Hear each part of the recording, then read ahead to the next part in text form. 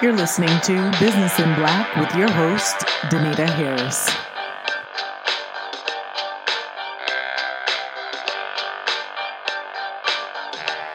And good morning, everybody. Welcome to the Business in Black, where we talk everything to start, to grow, and to build your business to success.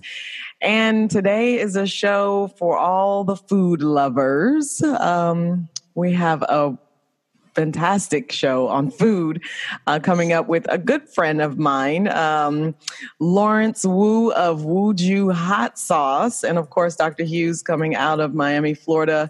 But before we get into the show, and we're going to find out all the juicy details about how Lawerence got started, how business is going. I just asked him off air and I told him to hold it. How he started with the idea, which I love, and he's doing very well with the business. And so we're going to delve into all of that and more this hour on how to start a food manufacturing company. But before we do, Lawerence, welcome to the show. Yeah, thanks for having me today, Marla and Dr. Hughes. Yes. So tell us a little bit about your background. Sure. So I grew up in the restaurant business. So while not necessarily food, consumer packaged goods, still related to food.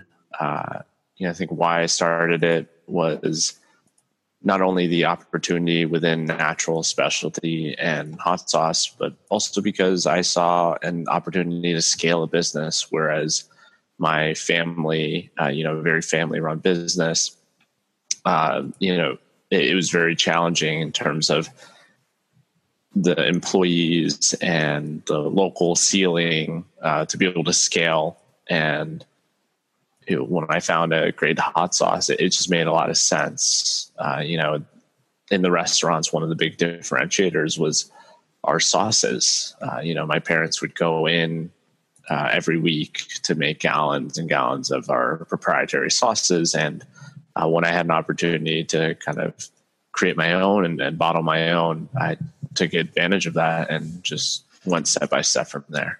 Nice. So what did you major in college? Sure. So I went to Drexel University and I majored in marketing and entrepreneurship. Which is huge because a lot of times people who have a passion for something, they have the passion for the art portion of it, and they don't necessarily have the business acumen and skill set that they need to run an efficient business. So I love the fact that you went to school for business and then took an idea and turned it into a business. And that's why I know you're so successful because, like I say, a lot of people have the idea, but they don't know exactly how to execute it. So I'm sure you're helping not only your own business, but your family business as well. What kind of restaurant do your parents have? Is it your parents, right? Yes. Yeah. Yep. They're the owners and I help manage them right now. They have 3 restaurants in the North Jersey area and most or all of them are Asian fusion restaurants centered around Chinese and Japanese cuisine. North Jersey, you said, right? Yep. Okay, you'll have to send me the address because, I don't live too far now. That's true. I will be checking them out because I am a greedy gut for good food. But sauces are, and a lot of companies, a lot of smaller restaurants especially are taking their secret sauces and profiting off of them to the point of being able to successfully gain more national attention for their restaurant and attract people to their restaurant, as opposed to, like you just mentioned, about the struggle that most local shop entrepreneurs have. Tell us a little bit about the struggles that you encountered with your family restaurant, just like local marketing efforts and all of that, attracting customers into your local restaurants. Right. I mean, it's a lot about loyalty and referrals. I've recently joined a local business networking group where, you pay dues to be a part of this group. And basically you kind of keep things within the family. And it's just a lot of different trades and services that you offer each other. And it's a close-knit group where, really you like people that are joining and therefore give them your business. Mm-hmm. And they refer you X amount of business. Yeah. Every week it's, structured around the referrals. Like everyone stands up, discusses their business for a little bit, and then has an ask. And, there's also a chance to give a referral or your thanks for a referral. So how has that worked out for you? What has been your experiences? Have you seen any significant returns, or what is your concept or your idea of those kinds of events? Sure. I mean, is this more relating to the restaurant or for the hot sauce? Because I do go there with intention of supporting both and representing both. Both. Do you see a significant difference in return for either of the two, or is it about the same? Yeah, I mean, the returns are hard to track. I mean, with the restaurant, there have been, just customers getting more takeouts from that group. And, if they have some catering needs for Chinese and Japanese, we've gotten business there. I mean, it's not insane amount, but to have their support locally is great because, under the covers, I guess there's also, the referrals that they give to other people that, just kind of supporting and giving their testimonials, which we don't necessarily see. On the hot sauce end, I'm a little bit unique in that, like I said, most of these businesses are trade or services. I'm coming in there with the intention in mind with the hot sauce for more developmental purposes. Like, are there potential investors I could speak with? Do these guys have like interns or like that they know of students that are studying in school locally and potentially mentors, things like that. And that's, it's come out pretty well, but it's not exactly measurable, I guess. I think that's a great idea of doing that kind of focused networking. I think I may know if it's not the same group, it's a similar group. They're nationwide that does that. And I have been to one of their meetings, and it does seem to, it's a real investment in terms of time and money, but it seems to work for a lot of people. So I think that's a great way to really hedge your bets against which marketing avenue that you should go. Because like you say, at least the people in the room are going to support you, as opposed to like putting out an ad in a magazine. You don't know who's going to get it, or a coupon in Valpak. You don't know who's going to get it and come in with that. You have more of a focused demographic there. So in terms of the hot sauce business, so Asian fusion restaurants in North Jersey that I'm definitely going to go to and give a great review because I know it's probably awesome. Because let me tell you, the hot sauce is everything to me. And this is not an exaggeration. So I'm just going to praise you for a minute, because when I got the hot sauce, first of all, Lawerence and I met in New York City. We were both in the city for a food investor conference. That's right? And we met there and just kind of, struck it off, and we've been in contact ever since. And I check on him. I haven't in a while. I apologize. I've been in transition, but I check on him to see how his business is going. And we just, we have a great time talking about the struggles that I had encountering in the food businesses, but he seemed to thrive a lot. So this hot sauce is unlike any other hot sauce. When I tell people, Lawerence, about the hot sauce, they're like, yeah, hot sauce, smosh, whatever, I've had it. And I'm like, no, you have not had, because I'm not a hot sauce person. This hot sauce, I put on eggs, I put on my pizza, I put on absolutely everything. I put on my tuna raw out of the pack, because I'm one of those weird people that eat tuna raw out of the pack without the flavoring already on it. So I would put it on that. I would put it on almost everything that was savory that I wanted to put on. And it perfumed, and the flavor palette on it and the heat behind it, it was just everything to me. I would do like a little cheese platter. I would just do stuff on purpose so that I could try out. I think I'm going to blame you for gaining weight right now. I love the hot sauce. And we'll tell you a little bit more about how you can find the hot sauce now that I've talked it up and made your mouth water. But when was the aha moment for you coming out of college and working for your parents in the restaurant? When was the aha moment for you? Like, okay, I think we're bottling this, we're doing well here, but I think we need to really forge forward and really make this a big thing, because you're bi-coastal now, right? You're on both coasts. You're across the nation. Yeah. Mm-hmm. Yeah. So what was that it factor for you? Right. So right after school, I started with a pharmaceutical company in sales, and I sort of had a moment where I was like, "What am I doing?" I'm not. I love food and business, and although I know that restaurants were not necessarily where I wanted to be, I needed to try to find a way to get in there. And when I was sitting down at a friend's family dinner table, and his father brought out his homemade hot sauce we've been having for years, it just really clicked in with me, all the industry trends and all of that. So I just started to experiment with the hot sauce, and really what clicked for me, with the opportunity was, okay, let me go on this very popular, user-driven, community-driven website called reddit.com. And I ended up giving away over 1,000 bottles out of my parents' garage. And I was like, look, this is going to be the most efficient way for me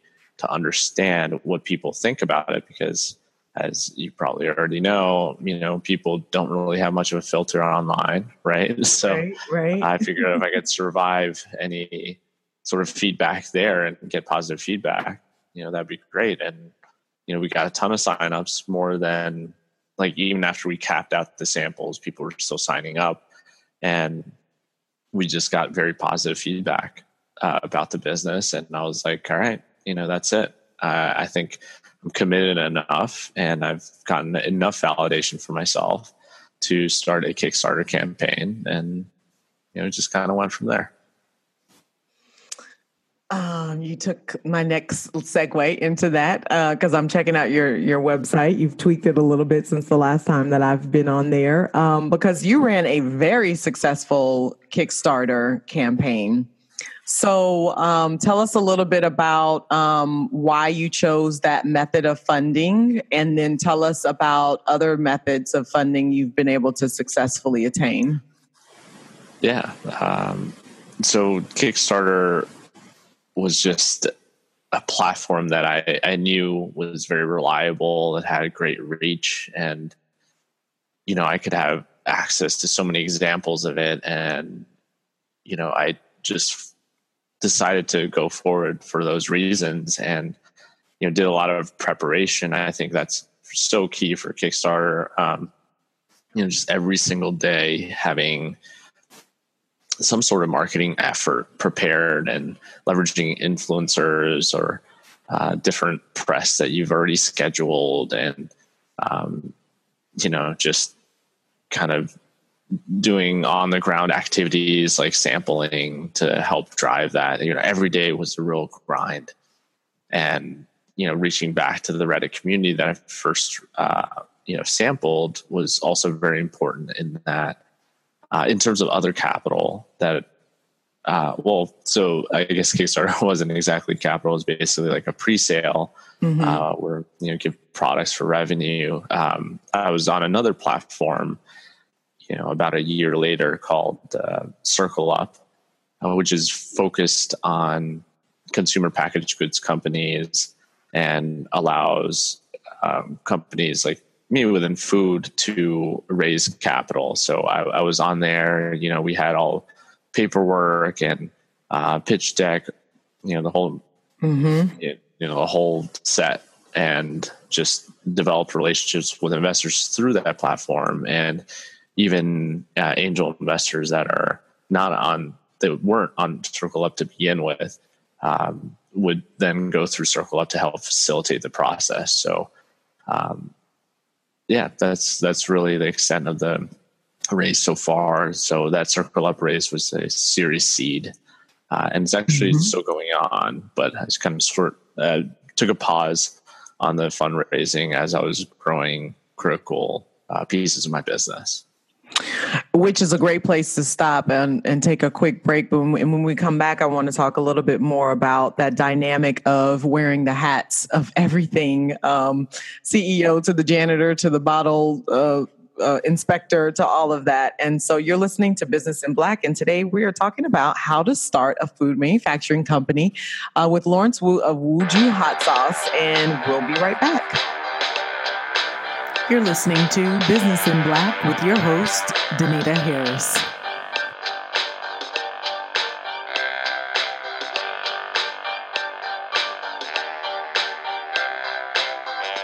And we're back. We are having a great show on food. I'm learning a lot from my friend Lawerence Wu of WUJU Hotsauce, and just found out that he is doing extremely well, much better than my business ever went. An easier business, though, I can imagine. The only difficulty you probably have is with the glass packaging, right? Yeah. I mean, shipping that is rough, but when you're dealing with wholesale distribution and selling pallet size, it's not as bad. I guess. Right. It's a little easier. I remember the early days. I remember the photos on Facebook and the Instagrammer of all the USPS padded envelopes that were going out, I would assume, to all of your Reddit people. For sampling, and some for Kickstarter supporters. And mine was definitely in the bunch and will be in the bunch again because I got to order more. But how hard was it starting the company? So you had this great family restaurant who was kicking out amazing food, amazing sauces, proprietary sauces, decided, hey, it's my turn to launch something here. How difficult was it starting the business and pulling away a little bit from your parents? And then I know you're back and, helping them, but how difficult was the overall process? It was extremely difficult to justify leaving, my first job out of school, right? I mean, it's part of what my parents had worked so hard for and dreamt for me as like a first generation American in the family. And, at the same time, they respected, I think, and, became very supportive of the venture very quickly. But, they also understood it's like, the overhead expenses, even though mine are pretty minimal considering just business in general. But it's like it is such a capital intensive business, especially when you're doing things like contract manufacturing, which So, with the order minimums that we have with the contract manufacturer, managing that, understanding that, and then also, the overall fundraising process is so challenging. I mean, I think it's very difficult. You think like, oh, okay, I watched a lot of Shark Tank, but the reality is so much different than that, than just like the story. And you have to build such a crazy business case, and it's such a language to absorb.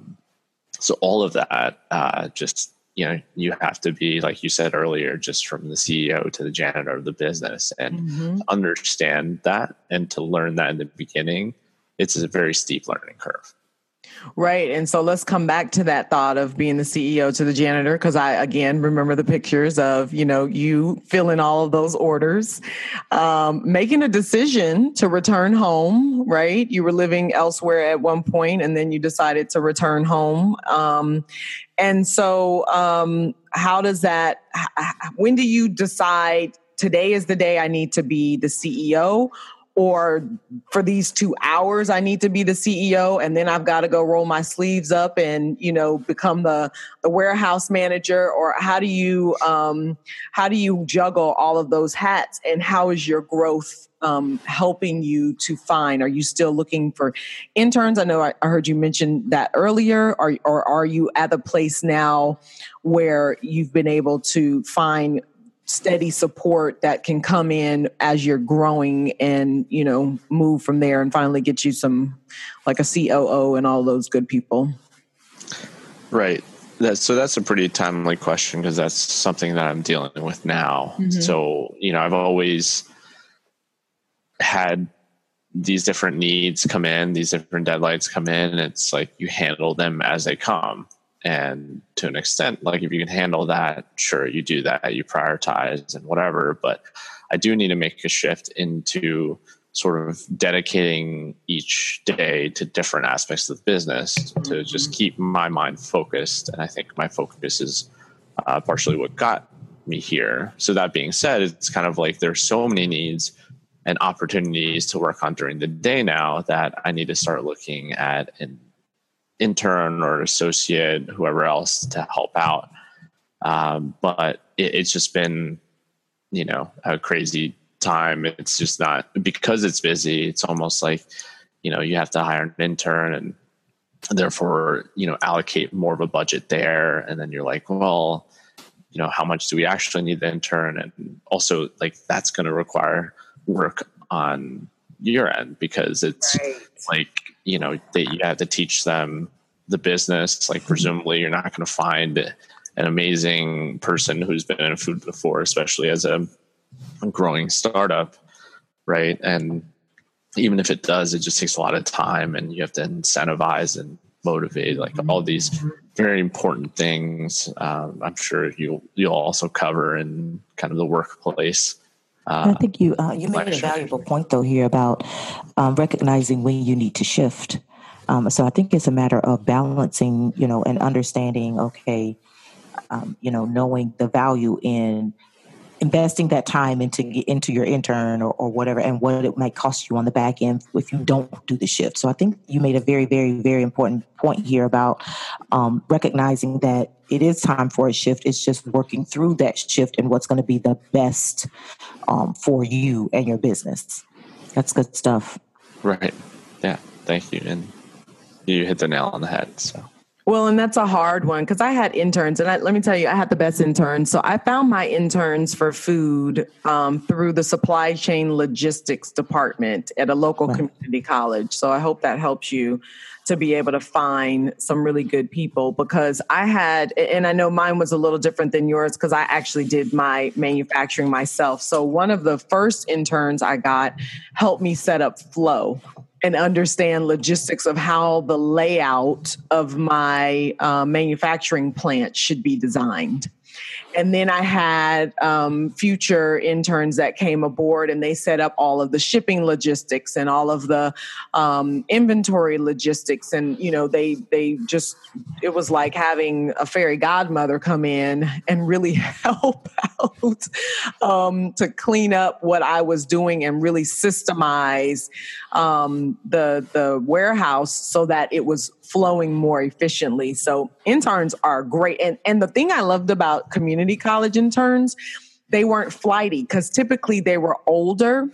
They had been to college, like two of them were out of the military. They had gone into the military in lieu of college earlier. And so now they were coming back from that. So they were older and they had more responsibility within their own lives, that they were responsible with me. And I felt better trusting them with my baby. So I think interns are a great place to go, especially as you're emerging, because, you have to decide where cost is going to be allocated and how to, save that money where you could be paying somebody and push it in a different direction to continue to grow the business. So that's excellent. So what's the biggest what is the biggest lesson that you've learned thus far? I think the biggest lesson is cash flow. In this business, it's so difficult. And I think projecting is hard, and making assumptions and being agile to the different changes in the business. It is hard and takes a lot of time, and spending more time doesn't necessarily mean you're going to get a very accurate depiction of what you're actually going to receive. Right. So there's so many unknowns, and, this kind of relates to investor relations too. Like you have to find something that's a strong, realistic balance for yourself. And you also have to be optimistic too, to not only yourself, but for the investor. And, I think that also drives a lot of entrepreneurs into like a burnout mode too, because it's, if you could get easily discouraged with that. And it's kind of like a vicious cycle, but it comes from understanding cash flow, understanding your planning process. And it just links to so many pieces of the business. Mm-hmm. And as you know, it's just so unpredictable.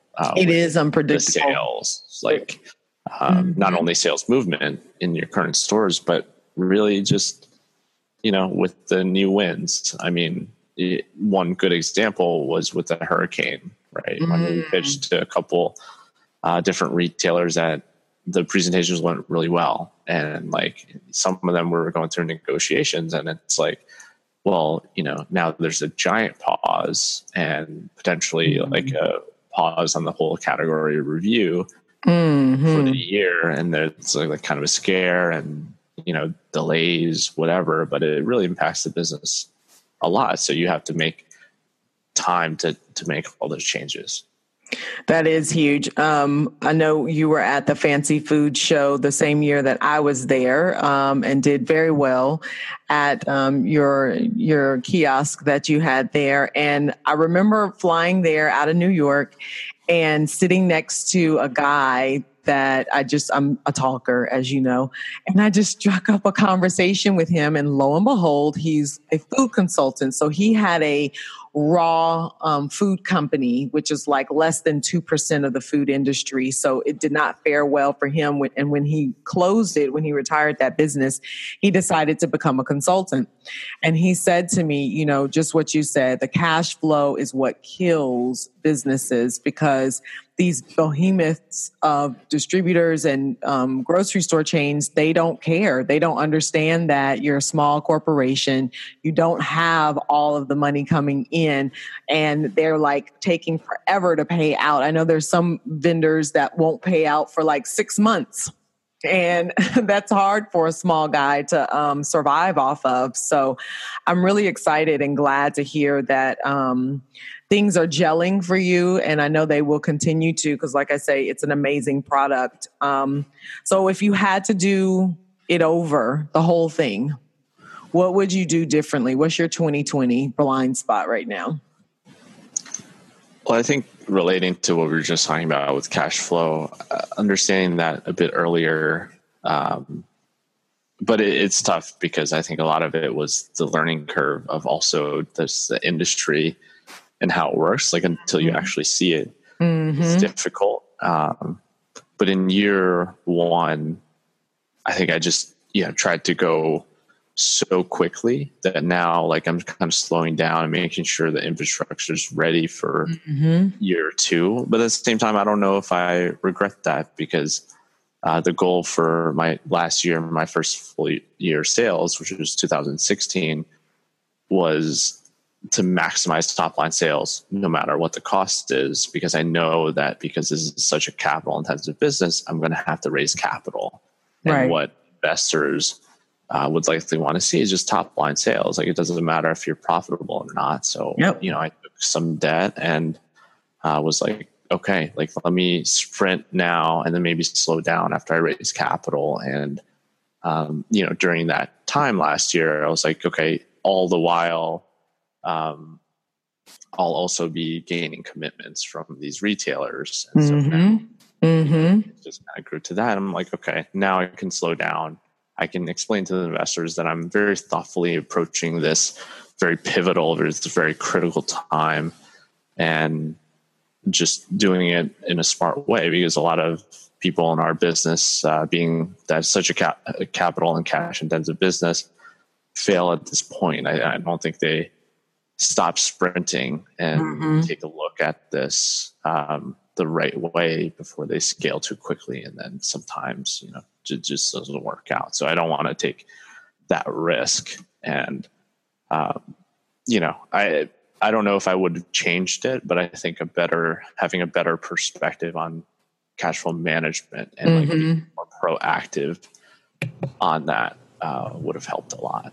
Another good point. I think that's something we touched on in the previous show about understanding that you don't have to do it all, and it's okay to kind of get help, even if it's just even if they don't do the work, but even if it's just having someone kind of give you some counsel on how to manage certain things in your business, because you're wearing multiple hats.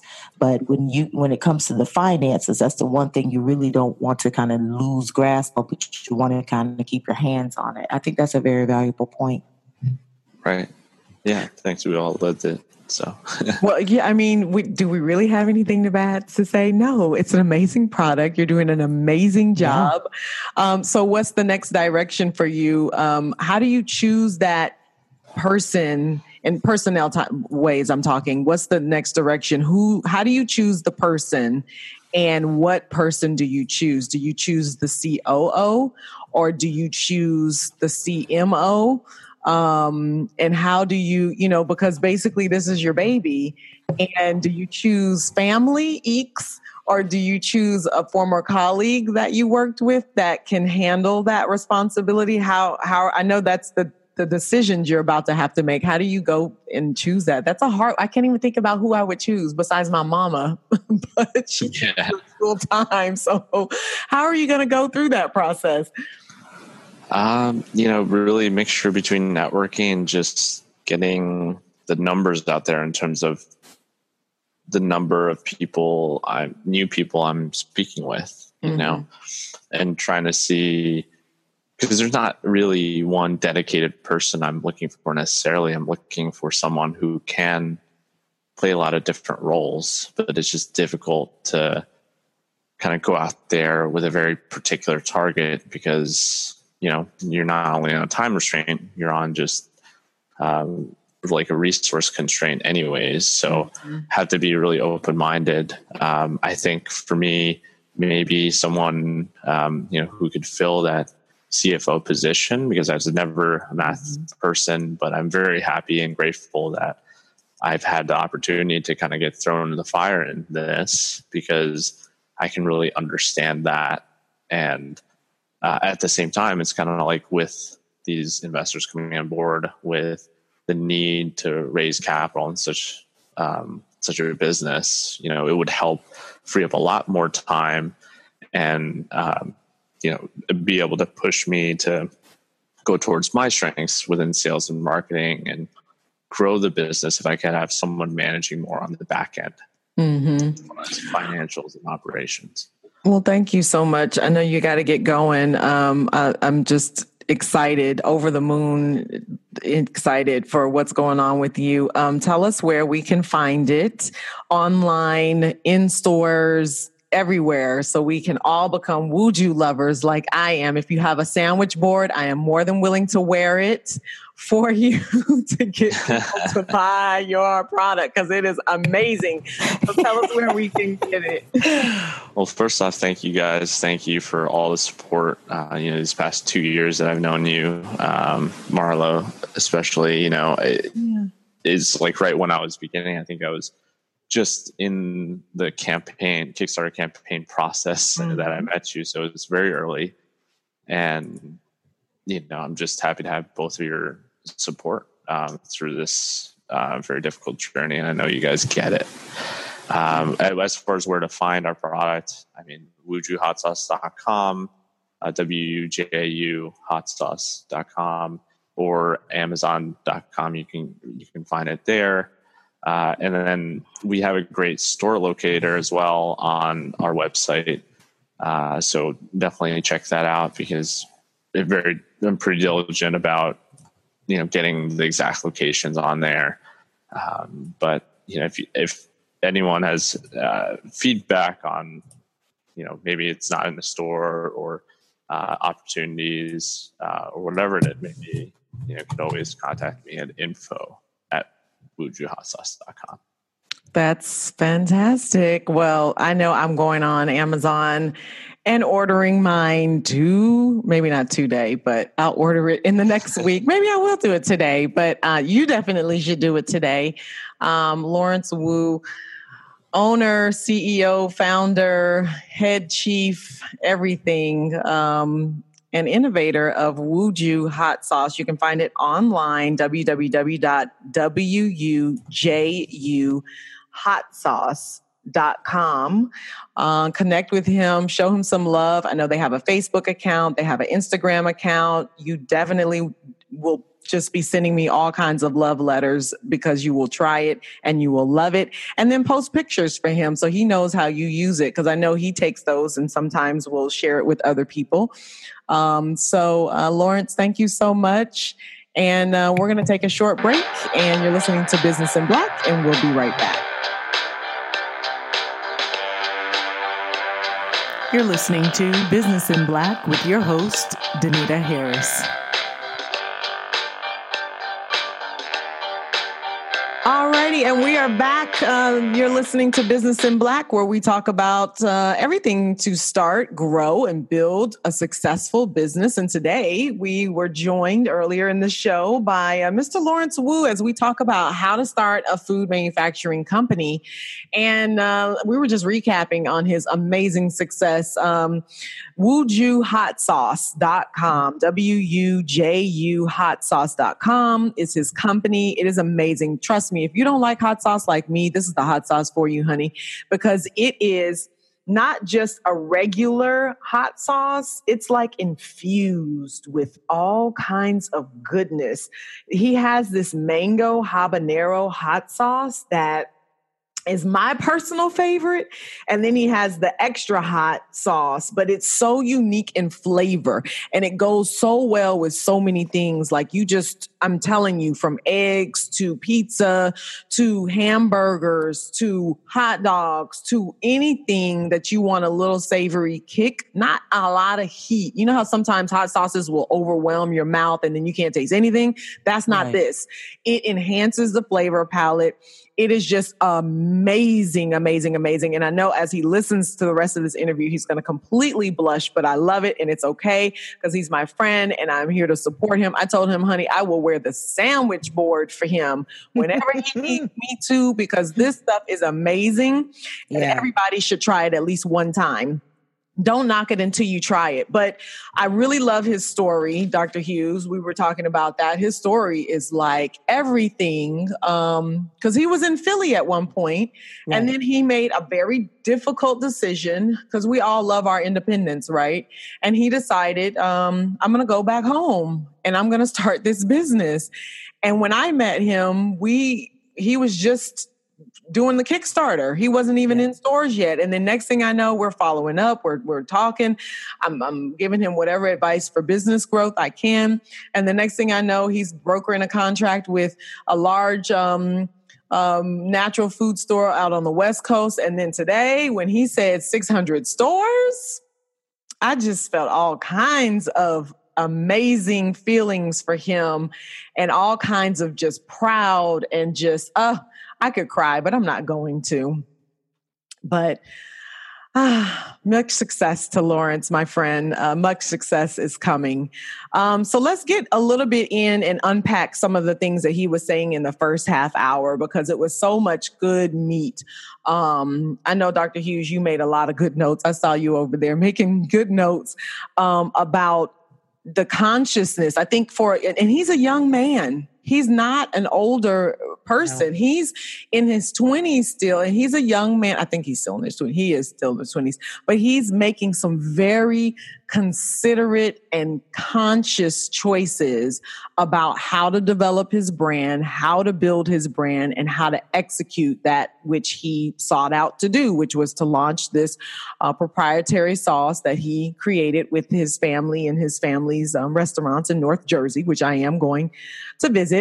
But let's talk a little bit about the logistics of food business, Dr. Hughes. I know you are a professor and you teach in the food industry. And you've worked in hotels and all of that stuff. Let's unpack some of the logistics of doing business in the food industry, because it's not easy. it is probably one of the most difficult all, industries to be in. Yeah, and that's the first thing I want to let everybody know. You have to be realistic about the food industry. It is competitive. It is extremely, extremely competitive. If you and this is whether you're doing manufacturing or opening a restaurant, it's competitive. That's why you see so many restaurants open in 1 minute and 3 months later. They don't even last 3 months. Some last 6 months. If you make it a year, you're doing good. But it's very competitive. It's demanding, and it is a beast. It will eat you alive. And I'm not saying that to scare anybody. I'm saying that so that you walk into an industry or business with your eyes wide open, because and you have to get real, because it's expensive. It's not cheap.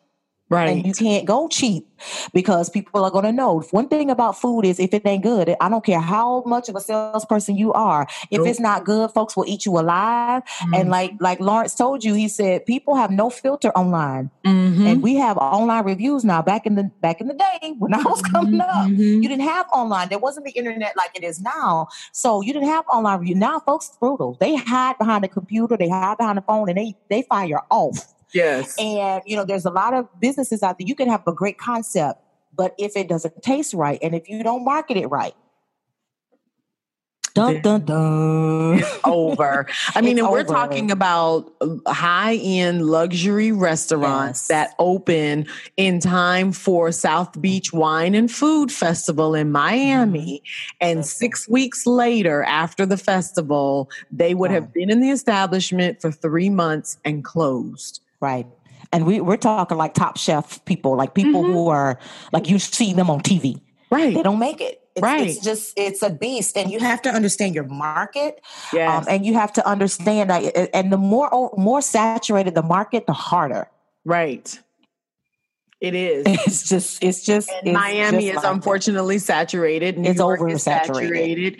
A lot of your big cosmopolitans are saturated. So that's what I love about his hot sauce, is that he took a saturated industry of Tabasco and hot sauce and tweaked it to create his own lane. And it's just, I'm telling you, get the hot sauce. You will thank me, and you will never go back to regular hot sauce. Well, first of all, the flavor profiles, he was smart with the flavor profiles, because who's mixing mango?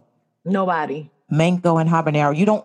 You rarely see fruit flavored hot sauce, to be honest. And I know that because, even at least stateside. And, so it's, like she said, he found a market and he just tweaked it, and he just went a high-end luxury, because that is a market. But you have to understand, high-end luxury is not easy. It's just as hard to penetrate. It's just because you have to find that market. You might say high-end luxury, but you still have to find high-end luxury. And places like Whole Foods and stuff, they're not going to take risk on you until you start building a brand and you can show them that it will sell. So guess what? He did a lot of legwork.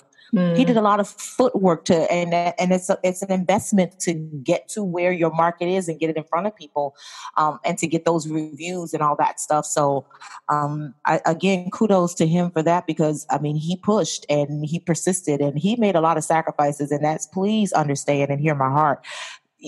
If you're not ready to sacrifice, don't do it. Don't even bother. I'm gonna be honest with you. This is an industry where you really have to sacrifice. And they talk about hustling and grinding. Yes. When it comes to food, I don't care if it's manufacturing, restaurant, catering. Listen, you really have to be ready to sacrifice. I'm talking about money, time, energy, brain cells, physical. In every way, you have to be ready to sacrifice. And if that means moving into your family's basement or whatever you have to do, if you have to be ready, even independence, privacy, you don't have none, because everything that you're sinking into it's God. You have to believe in it and know that you have it, but it's work and it's a sacrifice. And people like Lawerence Wu, he made a lot of sacrifices, and I'm telling it's paying off. It's paying off. 600 stores. That's 600. Huge. That's huge. 600 and he's coming up on his year anniversary. 1 year. I just How many years? Read the description, because I know we mentioned mango. So for all you people who are going to be like, mango, that's going to be sweet. No. It's a very balance of flavors. But off of his website, WUJUHotsauce.com, it reads, which is all true, wholesome, all natural ingredients, including agave nectar, mango, curry, habanero peppers, and Thai-inspired spices. This is the gospel, right? This part. Once you try it, you'll understand why hot sauce lovers from around the world are quickly making WUJU their new staple add-on for every meal. If that ain't the gospel truth, I don't know what else is, because I did. I put it on my sandwiches. I put it on everything I could get my hands onto, because I put it, you know what my favorite upgrade with it was? Canned soup. When canned soup, and I would put a little in that and stir it in together. Woo! It just, because normally I would just do pepper and, pepper a little, maybe it's already salty, but just a little pepper. But this just gave it this flavor that was just, everything. But as you do that description, I think chocolate, like that probably would pair very well with chocolate. Yeah. So now I got to order today. That would pair well with chocolate. I mean, you just have to think, cheese and, he's going for the upgraded, again, luxury. So you have to think cheese parties and cheese platters and, just a little sauce, just like you would a fig, like a fig spread with cheese. You could do the same thing with this hot sauce. My mouth is this morning. So let's talk more about these logistics in business for the food business. So there's a lot of things that you'll have to do for the food industry. So a couple of tips, according to AmericanExpress.com. You know how I love to find my little research dealies. You need to learn the regulations in your local area. That's for your city, that's for your county, and for the state. So there are laws that will allow you to create certain foods at home and then sell them in person at farmers markets. Right. But please be aware, Instagram food manufacturing people, this does not mean you can make hot plates on Instagram and then sell them, because they are shutting people down and fining them, because that was a real thing a couple years ago. I think people are still trying to do it, and that is illegal. These drinks and stuff. Listen, yes, don't do, you can't do that. Like they're finding drug dealers. Right. They will find you. So they're called cottage laws. Correct. You need to know the cottage laws. COTTAGE. Please look up the cottage laws for food in your state. Please. Yes. So it allows things like brownies, cookies, baked goods, things that have been baked, and then you can go to and present them at a farmer's market. And you can find a farmer's market in your local area. They're pretty inexpensive. You can set up a little table. You can set up, a tent and all of that. And then you can sell your baked goods there, bread. That's a good one. So all of those sorts of things you can do under the cottage law. It has to be done in person. It cannot be done over the internet. As of the last time I checked cottage laws, they could have changed, and it has to reach an amount sold per year is under a certain threshold. Those are the points for cottage law. Most of the time you have to be cooking in a commercial kitchen. And here's the thing. It's one thing to promote, but if you, some people I've seen to where people are actually in a commercial kitchen and they're showing, and that's different. Okay. I'm not talking about people who are doing it right. And you're showing that you're in a commercial kitchen. Listen to me. You can rent space and time in a commercial kitchen locally. It is very affordable. There are a lot of cities actually have kitchen incubators. You can rent space in a commercial kitchen. Yes. Okay, because most cottage laws, a lot of them from state to state, Florida is one of them where you please know you need a commercial kitchen. Well, there are lots of cities. And some don't, but I know in Florida does. Florida does. And there's a couple of them. But just know that, look up the cottage laws and know what your state requires. Because some of them you can be at home in your kitchen and, like roasting coffee beans. That's nothing. It's okay. But just look it up and know. But if your state requires a commercial kitchen, know that it's not a big deal. It's not a big hurdle. You can there are reasonably priced commercial kitchens that you can rent out and do whatever you need to do and keep it to moving. Just don't. I think that's the right way. So logistic of business that you should know is that stay within the laws, because that's where you will get tripped up and that's where they will shut you down. The other thing to it is In my opinion, you should be an LLC. You should not be doing this as a sole proprietor. You should not be doing this as anything other than an LLC or higher. If you're trying to raise money in series and all of that, getting complicated with C and S corporations, which you need to consult with a tax advisor for what type of legal structure you should have for your business. But the reason why I say you need an LLC at minimum is because of the risk. If somebody eats your food, and if somebody gets sick, then it's a huge risk and they're coming for you. So you want that LLC in place to help circumvent any and mitigate your risk of being in business. Another tip for starting a food business is, what's your differentiation point? This is with any business. Like with the hot sauce that Lawerence is selling, well, it's mango, Thai spices, it's curry, it's something completely, the flavor profile is completely different than any other hot sauce that you'll ever pick up off of the shelf. So, but if you heard him in the beginning of the show, his source was, I can't just tell people that it's different. They've got to taste it. So he had to get the taste test out there. So no, and please, I hope you go back and listen to the beginning of the show, how money intensive food is in the beginning, because you've got to give a lot away for people to taste the difference that you're claiming it is. And they've got to, touch that several times over before they start to want to invest in it.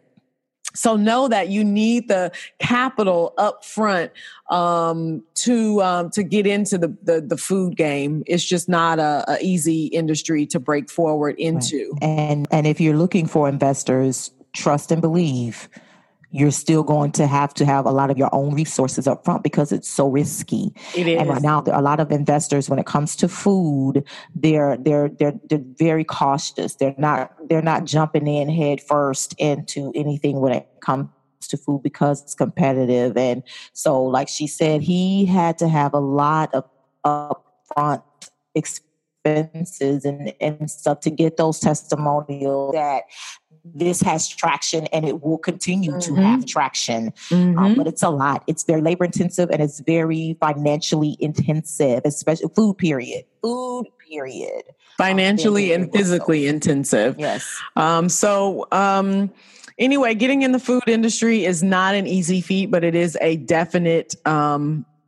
definitely something that you can get into because people thrive at it every day. We just heard a great testimonial from Lawerence. And so when we come back for the last bit of the show, we're going to talk more about the practicality of starting a food business. So you're listening to Business in Black, and we'll be right back. You're listening to Business in Black with your host, Danita Harris.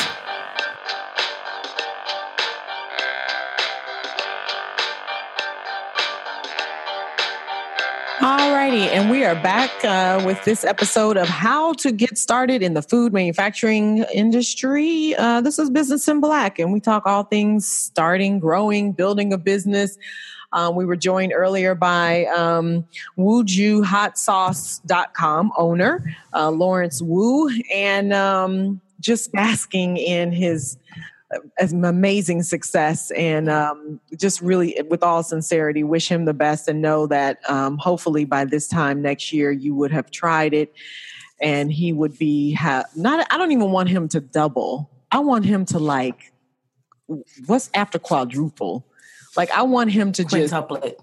Yeah, it's up into the quintuplets, to the a millionth degree for him, and just take over his industry category. So for food, so food is not an easy industry to be a part of. It's very labor intensive. So whether you're on a manufacturing end or you're from a catering standpoint, a chef, it is hard on the body. I had a food manufacturing company and I decided to go with a food truck.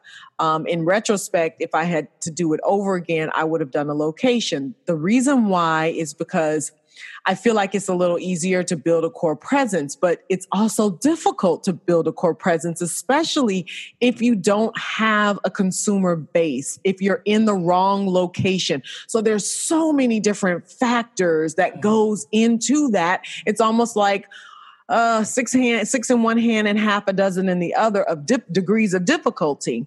So let's just talk about some of the practicalities of where to sell. Like I just mentioned, a food truck. So I would take the food truck out and I would go to the farmer's market. And instead of having a tent, that would be my attraction point, which people are loving food trucks. Like I know in Atlanta, they have an entire food truck park. I know they're in South Florida. They have they've integrated their farmers markets with food trucks. Yep. And they have events that you can go through to, especially in the South where it's warmer longer and in Florida where it's warm all year round. It's a really good way to go, a food truck. The reason why I chose a food truck, and I didn't know this in the beginning, but it really helped me out in the manufacturing process because it served as my kitchen, my certified kitchen in my warehouse where I produced the food that I had. So it turned out to be a great duality for me. So that is a possibility for those of you who are considering that route of I had a raw warehouse space. And then with the food truck parked in there, I was able to certify my whole venue as a food manufacturing facility. But Dr. Hughes, where else could people sell? Where else do you think is a good idea to sell? Well, I think we talked about this one time before, partnerships. Think outside of the box. Mm-hmm. If there are events that you can go to, and I'm not talking about food-focused events. Yeah, you can do food-focused events because, but like the Miami Design District, it's a shopping area. Mm-hmm. Guess what they're doing now? Food trucks. Mm-hmm. They have food truck events. Mm-hmm. So partner with farmers markets.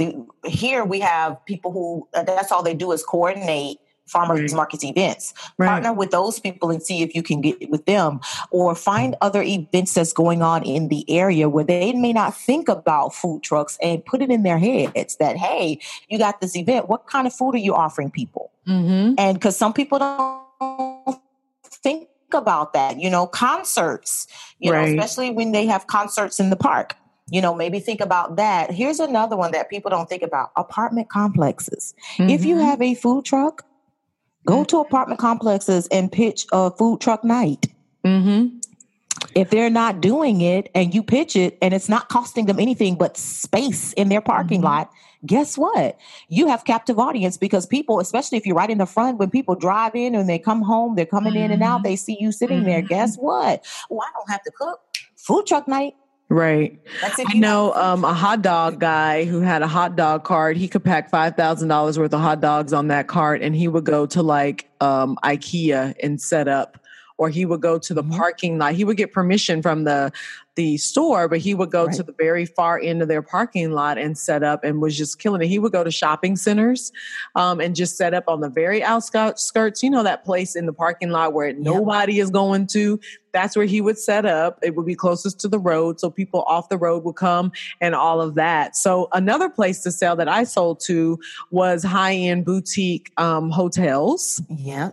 Who are looking for innovative foods to present to their consumer base. And I know a lot of cruise ships as well are looking for different and unique partnerships. I know there's one cruise line right now who their whole marketing strategy is when we stop in XYZ port, we go off and get the local fares and bring them back on our ship and cook them. Additionally, they're growing their own herbs on cruise ships and whatnot. So that's another way to get your product out there. So let's talk a little bit in this last couple of minutes about the mechanics of selling. Because one thing that I think Lawerence, if I remember correctly, highlighted was the fact that his branding had to be together. He has amazing packaging. So go on WUJU and you can see it. I mean, everything about it just speaks his Asian background. It speaks the language of what you're going to find in the bottle. It just works for his product. And a lot of times I will go into stores just to look at products on shelves. And let me tell you, people are turned off by some of the product appearances, the packaging appearances on the shelves. Everything has to be unique. Yes, but everything should be consistent For example, there is an ice cream on the shelves right now that I've had that is like $12. You heard it, people, $12 a pint.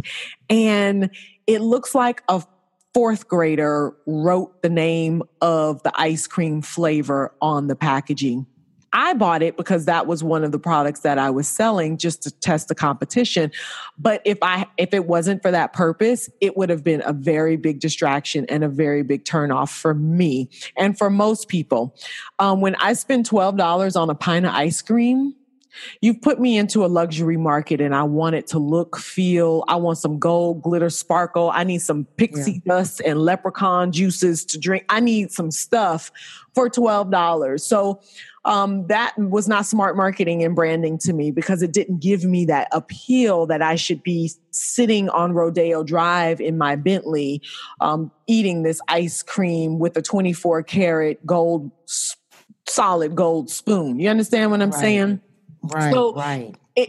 Where to sell it is important, but how it looks is the most important to me, to resonate with your consumer base, your target market, and the audience that you're trying to reach. Well, I think it boils back to the episode where we talked about please consult with people who are the professionals. Like if you know marketing and design is not your thing, you are really into R&D, like you're really into your product, but all that other stuff is not you, it's okay. Like we talked to Lawerence today about making the shift and what's it worth to you on the back end in the long run. In the long run, you probably need to just get it done. You don't want to keep rebranding. It needs to be right, especially in the beginning. It needs to be right. Like it's got to be the colors, the script, the font, everything. Like she said, if it looks like a fourth grader wrote it and I'm spending $12 for a pint, lies you tell. To me, it's going to sit there because I want to feel like I'm valued, like I'm going to get value in this. You know, why do you think people buy Ben and Jerry's? Ben and Jerry's is very playful. Everything about Ben and Jerry's is playful. So everything about their products, even the name, it plays into everything. Haagen-Dazs has a very look and feel, and it's this and it's that. Everything is on purpose and it's intentional, and it attracts even Talenti. You know, all of these different things that are in that higher end, they're in kind of what would be considered mid-tier luxury or whatever. But they, even with their flavors, everybody's sticking to what they know, but it's a reason behind everything. And when it comes to food, people eat with their eyes. Yes. That includes your packaging. Okay? Correct. Like just like if you go to a restaurant, if somebody brought you your food and you can read it and the menu is great and you can just taste it in your mouth, but they deliver it on a garbage pail lid, you're not going to want to eat that. Right. Because it's in the presentation. It's the same thing with food manufacturing. It's in the presentation. It's the packaging is your presentation. Correct. And if it doesn't look like I don't know. It has to appeal to people. Yeah. That's it. It has to. It's got to do it. Has to. One of my colleagues that worked with me at the luxury boutique hotel that I was at, Almonte Cookies. He's an Italian baker, third generation, amazing cookies. And he, another way to sell is what I've progressed onto. He does gift baskets for companies. So that's another thing that you could take your packaged product good and start making gift baskets and presenting them to companies to say thank you to their guests. So that's another way that you can sell your product. So there's just all different kinds of ways to sell. There's all different kinds of ways to present your packaging. There's all different kinds of ways to get in. Let me tell you, the most difficult way to sell is, and the reason why we've saved it for last, is getting in the store. So big ups, big kudos to Lawerence over at WUJUHotsauce.com because getting in 600 stores is no small feat. Let me tell you something. You deal with shelving fees. You can, and not every store, but a lot of stores for competition will have, it's about placement. Yes. And people pay for the placement. And shelving fees can get astronomical, and having that visibility in the right place at the right time. Also, buybacks from vendors can be costly to your organization. So a buyback is when, let's say Dr. Hughes is a grocery store, chain of grocery stores, and she agrees to 500 bottles of my whatever sauce it is. And she says, okay, I'll give you X amount of time to sell them. And if not, then we're going to start to discount them. Well, that discount, guess whose pocket that comes out of? Not theirs. It's going to come out of yours. Right. The other thing you have to, and then after that expired time, whatever you haven't sold, you literally have to buy it back from that particular grocery store. Another thing that you may run into are the discounts and concessions that they want. So they want to put it on sale to attract people to that product and say, hey, it's 25% off today. They're going to take that out of your bottom line as well. So a lot, like he said, and again, go back, and if you're interested in food manufacturing, really listen to the interview portion that we did with Mr. Wu, Lawerence Wu over at WUJU because although he doesn't go into grave detail, he really helps to explain and for you to understand the challenges that we go through in the food industry, because they are real and they are costly. And if you don't have the fortitude and the wherewithal and the wind to keep up, then it's probably not the best. Just keep cooking for your family and friends, and and that's okay, and your church members and all of those people. So really good show, really meaty show, no pun intended, on the food. But you know what? That show would be, on some turkey, leftover Thanksgiving turkey. Yeah. Yes. Oh, Lawerence, she's still on that. Over here. She's still on that mango. Yes, that mango on that turkey and make a sandwich with the stuffing. And can you imagine a little cheese on there? Make a little grilled cheese, turkey, stuffing, dressing, hot sauce, WUJU hot sauce. Not just hot sauce, honey, WUJU hot sauce. I feel hoity-toity with the hot sauce now. Like, oh, that's what you eat? No, honey. WUJU hot sauce, right?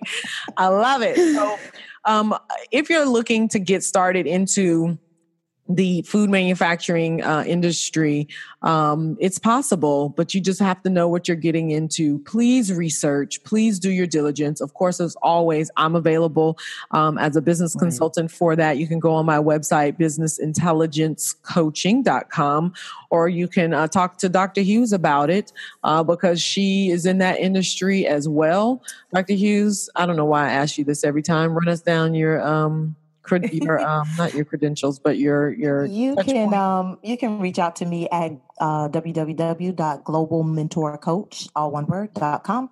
Yeah. And we're here. You need help? We're here.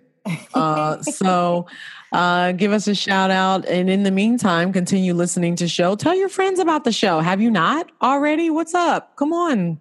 Tell your friends about the show.